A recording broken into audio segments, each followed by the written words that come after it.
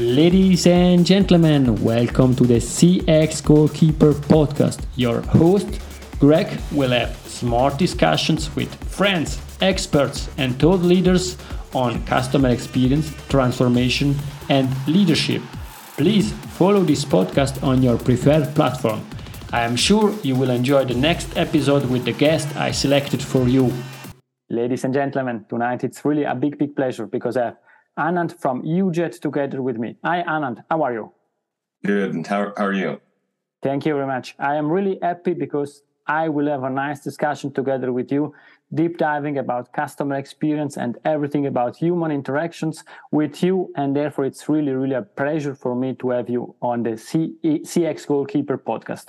Thank you very much for your time. Of course, the pleasure is mine. Let's really kick off and we start this game as usual with the usual question. It means, Anand, could you please introduce yourself? Yeah, sure. So, hello, everyone. My name is Anand Janifalkar. I'm the founder and CEO for UJet.cx. Basically, quick overview of UJet. Before UJet, my background is from the consumer world with experience in mobile handsets, smartphones, operating systems, and wireless cloud, which means the advent of 3G, 4G, and the trajectory of that, which makes data ubiquitous and great bandwidth for consumers. So how did that transition to customer experience happen? Well, what I figured out is the only time two humans don't communicate visually and contextually since the advent of the smartphones is on a support conversation. Whether it's voice chat, SMS, does not really matter. It is very incongruent with what our interaction mechanisms are with our friends and family, where we tend to share photos, videos, screenshots, location APIs, so on and so forth, while having a interaction or a conversation. That just simply does not happen with customer experience or customer support whenever a company or a company's representative is interacting with its current or potential customers. And that was something that felt needed to change. And that was the start of UJet, and that was 7 years ago. Oh, thank you very much. I think this is a great introduction, and you are already explaining what UJet is doing. Before deep diving in this outstanding product, perhaps one question to learn a bit more about you. Which values drive you in life? So as you could tell from the very beginning, it was user experience that was a motivation. I always felt that there was something magical about connecting to humans or getting them to communicate easier. That drove my journey through my professional upbringing, not just education and research, but also through the products and brands that worked at Nokia Research Center, Motorola Mobility, Jawbone. All of those are kind of stepping stones towards my professional upbringing, that communication becomes easier and effortless. And as you can imagine, the natural evolution of communication is to interact when someone is right in front of you. You use your hand gestures, you use your body language, you kind of change the way you speak, or your annotations with your eyes, and so on and so forth. Those are very important as very soft impulses, stimuli for people to have an effective communication. So that has been continually the motivation and journey. And to make that effortless with technology disappearing in the background.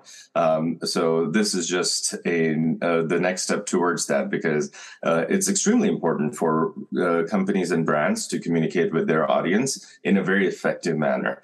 And more importantly, with what they expect today in their normal day-to-day digital interactions.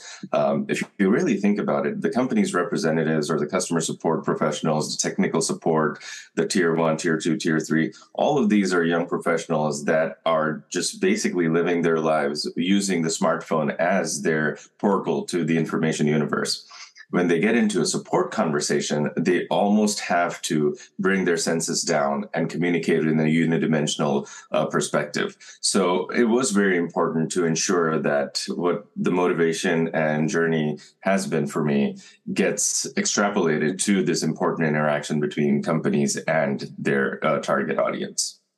Thank you very much. And I think this is the best possible introduction also to the main discussion that we will have today. It's really about human interactions and how should contact center evolve in future or now, because now it's time to change. And therefore, really kicking off the discussion about UJet.cx. Why did you decide to start UJet? Right. So like I was alluding to before, there was something very, very distinctly different with how you see people communicate visually and contextually in their everyday lives with friends and family, and how the two humans communicate on a support conversation. Also, I alluded to these young professionals that are the brand ambassadors for companies that are communicating with their target audience. They are also very, very digitally acquainted, and they almost have to change their interaction model, almost park their sensory abilities in a sense, and then communicate on a voice call or a chat call. It's because the underlying tooling has been very antiquated. But then if you also think about these people during their trainings, one of the things that was the motivation of building UJet the way that we did is that the training period for the agents is very painful. And it's like, okay, don't use your smartphone, use only this particular program on the computer. All of these APIs that you kind of take for granted in your day-to-day life, don't think about those because those are not available. AI is kind of almost just a catchphrase and not really implemented in these solutions. So I wanted to completely transform that. I wanted to transform that when the two individuals at the endpoints of this interaction are utilizing devices like a smartphone and a very capable computer, there is no limitation on the communication pathways that they can have. They could do voice, chat, and anything, screenshots, error codes, battery level information transfer, all that together in the same medium. However, the pipe that's connecting those two was extremely obsolete. So wanted to build an end-to-end platform as opposed to just a stopgap feature. And that's what we did. And the motivation was that to completely replace what the smart connection is between these two smart devices or smart computers. And we feel that we have been able to do that because when we see our clients utilize the UJet platform with their target customers, the customer satisfaction scores are shooting up at least 30%. And the interaction time is getting reduced by over 40 to 50%. I've never met any individual that says like, oh no, I hate that my resolution was done in half the time. People want things faster, right? We never go for, okay, let me find out what the slower car is and I'll go for that. We never say like, okay, will this appointment take at least an hour? Then I'm in, not 15 minutes. So just naturally, we are in a little bit of a rush because we want to make time for things that are important, friends and family, as well as other passions that we have. So making sure that the first touch resolution happens in a very short time was also a motivation to design the UJet platform the way we did. Thank you very much. And I had also the pleasure already to speak with your team. And I really was positively surprised by the way that you are explaining that and your team is explaining that. Because the reality is we are using a smartphone and we are, for us, it's common to have a video chat, to write in WhatsApp, and then to switch here and there and send information. And then you go into the contact center and everything is split. You need to do voice on this tool, you need to chat on that tool, and you don't get the information all together. And therefore, it was an outstanding presentation saying, oh, that's the reality. And it's explained in a very simple way. If we could give to the contact center agents smartphones doing everything what they are doing, they would be empowered really to create smart connection together with their customer. And I think, and you brought up another good point is where for the agents and customer support representatives, the wellness administrators, as well as the financial assessors and appraisers, for them, the reason they have these different tools is because it is not all coming back together in their case management system or their customer record management system. So one of the things that we do is that as an agent, you don't have to go ahead after the call or chat or SMS is done and say like, oh, I asked this person to send a photo over email because I wanted to get their invoice verification and they needed to send that picture. And then after call work or after session work requires them to merge that ticket with their phone ticket, with their SMS ticket. So that is why sometimes when you call back, they're like, okay, we can't find your interaction before because this is a manual process. And think about how many of these conversations the agents are having. They don't really have time to accurately do something that they have done because there's different calls that are coming in, different chats are coming in, and their supervisors pounding on their door saying like, hey, you need to get through these 20 to 30 calls a day, 15 calls after work periods, and then have dispositions attached to them. So making all of that process, not just in the live interaction, but the follow-up to that live interaction so that the back office flow is seamless was extremely important to us. And that is one of the things that we see is very, very impactful for an organization so that not just the customer is taken care of in real time, but the actual follow-up actions do not require them to like go through 10 different windows and figuring out how does this get to resolution. Thank you very much. And I think you summarized also what you are saying in a very smart way. I read because I don't want to make mistakes. Human interaction has evolved, so should your contact center. Could you quickly elaborate on that? I know you explained a lot, but I think this is really the key of this discussion. Yeah. A simple example is like, let's say you and I become friends and we are one of our shared passions is either sports or drones, right? And so I buy a new drone, which is in limited supply, and then I'm excited to share that with you. So I might call you. You are busy doing a podcast, so you don't answer my call. So I'll follow up with a text with a possible video of the first flight of the drone. That is how human interaction is today between friends and family. Imagine if this was a conversation with a customer experience team. You would contact them that, hey, I bought this drone, but I'm unable to connect it over Bluetooth. I'm unable to connect it with my smartphone. There are issues syncing it, or the camera feed is not coming through because I'm not able to even connect the Wi-Fi. These things, you won't be able to call them and then attach a video or attach a error code to that, which you can do in everyday normal human interaction. So bridging that gap, making it just second nature to communicate with the company or the company's brand ambassador or the company's representative in the same manner that you would normally connect is what we enable. Thank you. And I think this example make it really simple to understand and, let's say, effortless. And next to being creating this easy service, this good service for customer, we are often speaking about being proactive. And this is will be also in future a game changer. Could you please elaborate a bit on that? Yeah, so proactiveness is very important because a lot of times, if you think about it, we are as companies, right, or any brand, we are pushing product or we're making products enticing that customers don't really completely understand how they can utilize to make their lives better. So when you're getting into that mechanism, you really need to be proactive in not just pushing to sell the product, but making that product use effective for once the sale is done. And that is similar in customer experience as well. So being proactive, understanding the simple triggers, like if you are spending time on my webpage where I'm elaborating the different things that you could do with the product, and you're coming back and clicking on a couple of things on you need help, or you're looking at the user guide, that is a trigger enough to proactively pop up a chat window and say like, hey, do you need help on this particular thing?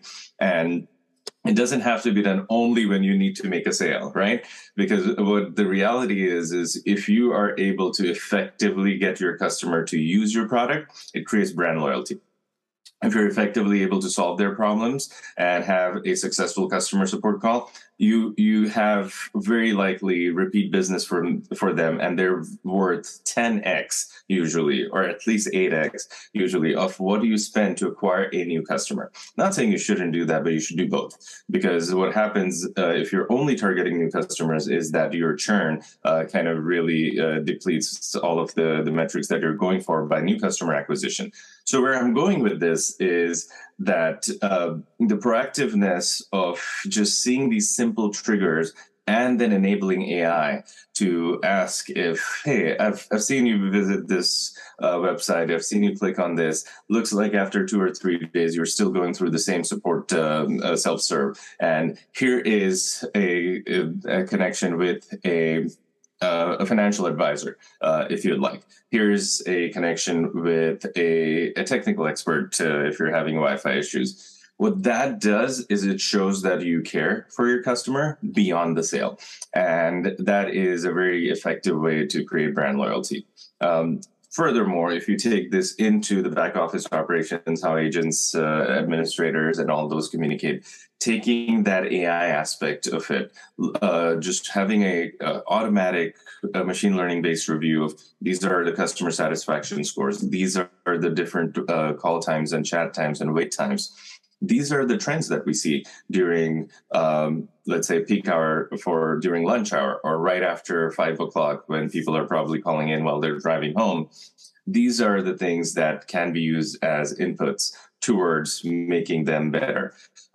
So utilizing proactiveness and AI, not just at the front end of the equation, but also at the back end, is something that we're strong believers in. And I think what you're saying, it totally makes sense. You touched the topic AI. Quickly back on the being proactive. I think what you're saying, it totally makes sense. I'm coming from a credit card company, and we discussed always, if we as a credit card company are blocking the cards of our customers because of fraudster, because of this or that, why not contacting them and telling them proactively, pay attention, there was a fraud case, or pay attention, you forgot to pay your bill. Please pay your bill, and then you can use the card again. And I think this is really game changer, because then people feel cared about because I am proactively contacting them. Yeah. Now you're touching the topic AI, and I think this is one key topic. But I know that you are also an expert about cloud computing, and a lot of people think about that cloud. It's a new technology or a new buzzword that we should use. But we all agree, or at least we agree, that it's a business model transformation. And can you please expand a bit more on this concept, thinking about a CX executive? Yeah. So cloud to me is something that is very native to my professional journey, with all the transitions from going from, let's say, push button phones all the way to smartphones and tablets and Bluetooth speakers and IoT devices, right? So we live in an age in the world today where information is readily available. And it is available anywhere, because the connection points between what your gateway to the information highway, the smartphone, or even if it's not a smartphone, even if it's a feature phone, it does still have that capability. Most of your tablets, most of your computers that you're likely carrying around has that capability. So there is no emphasis really on, okay, this is the work you did, and then save a copy on it on your local machine, and then make sure that you are uploading something somewhere else, so that you have access to it if, let's say, you're on the move and you're trying to access it while sitting in the chair of a underground metro. We don't have those conversations because that's automatic to us.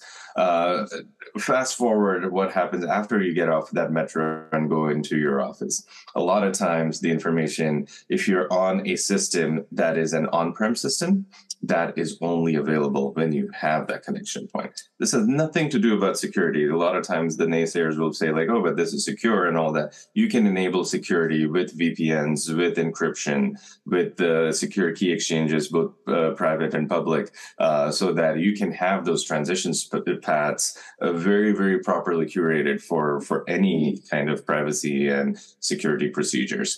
But continuing on that example that you're going and you can only access that information while you're at this particular building. What that does, it breaks the entire way that people want to work today, right? Even before the pandemic, working from different sites, we're in a global economy. Almost every recognizable brand has presence in multiple countries. That itself enables the need for having a cloud computing solution, and having a solution which it doesn't matter where you're connecting to, or what your the source of truth or your databases or your application toolkit is. So after the pandemic, this got even more exacerbated because you just couldn't really go onto your office or your on-prem. There's a lot of restrictions and there were things that people really needed to do to take care of themselves and not get exposed, because they might also put their family and their elderly in their family in danger. So what that did is it took cloud, or the transition from on-prem to cloud, from being a checkbox as an experiment or a checkbox as a business continuity practice to actual reality. Now, some of this was done very impulsively. Some of this was done very half-heartedly, just because time was not available when that transition needed to happen and business continuity being preserved. But what today we're in is we're hopefully at the very tail end, if not past the worst part of the pandemic. Now people should think about, executives and customer experience professionals should think about the transition that we did then. If it is still the same today, is that future-proof? Is that how we would have wanted to architect that? Yes, we did what we needed to do because we just needed to keep the lights on. But is it the same thing that we need to do for enhancing our business operations going forward? So asking that question, I think, is the first step towards proper cloud transformation, and not just a reactive change that you did a couple of years ago. And then what quickly people will realize is that there's several different functions that you need to do there. Security would be one part of it. We are proud to always say that we had SOC 2 Type 2 security even before we had a website. And we continued on that path. And today we ensure that one of the conversations we have with the companies that we work with is with the InfoSec team or with the Chief Information Security Officer, and get them comfortable, get them to really embrace that trading security for cloud is really not an option, or it shouldn't be an option. It comes hand in hand, because you cannot jeopardize your operations just because you're making a transformation on your toolkit or your IT systems. Where I'm going with that is that first step is extremely important, and you'd really need to identify yourself or someone in your team that you trust as the champion for that cloud transformation. And furthermore, taking that so that you could enable those conversations, those interactions with your customer set. Thank you very much. I would have now 200 questions that I would ask, but be taking care of the time. The last question that I have also on this topic. Basically, I have a CEO shaping the future of the contact center here with me, and therefore I would like to ask this question. What do you foresee in the future of customer experience, for example, in 10 years from now?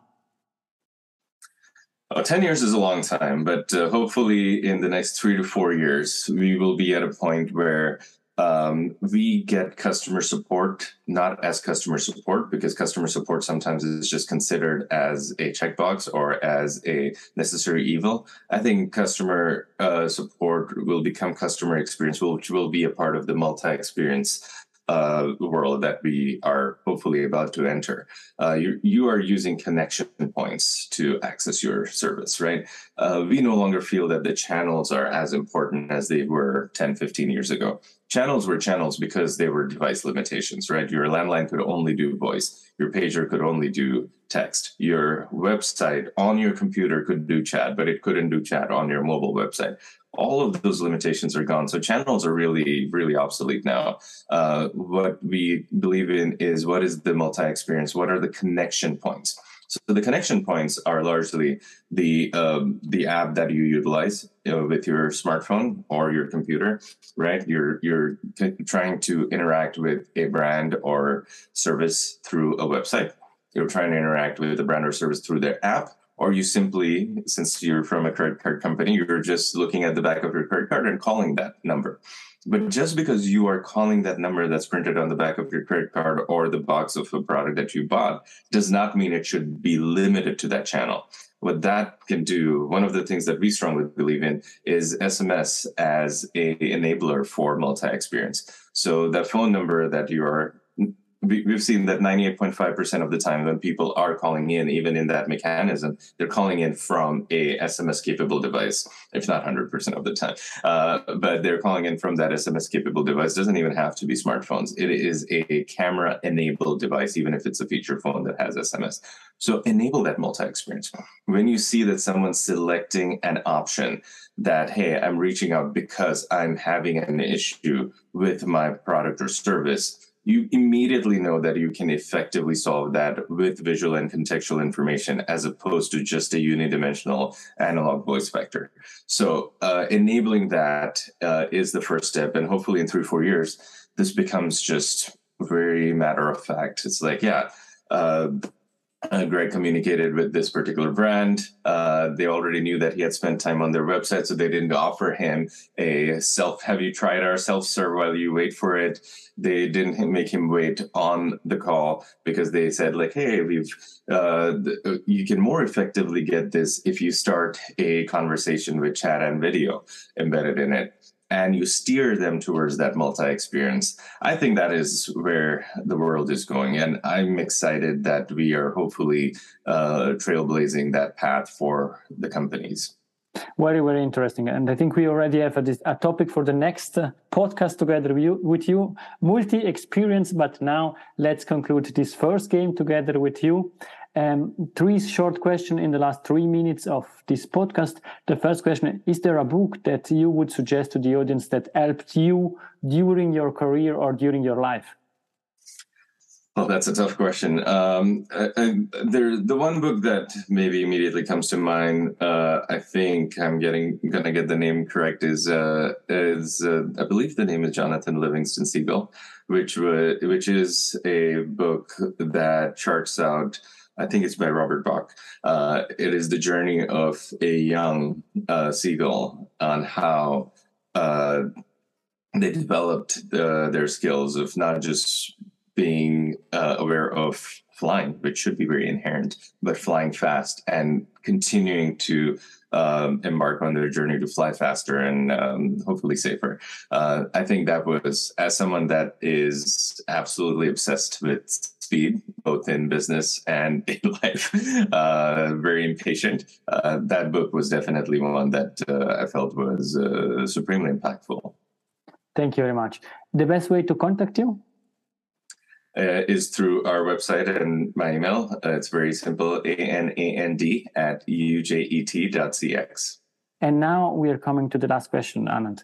And this is Anand Golden Nugget. It's something that we discussed or something new that you would leave to the audience? Yes.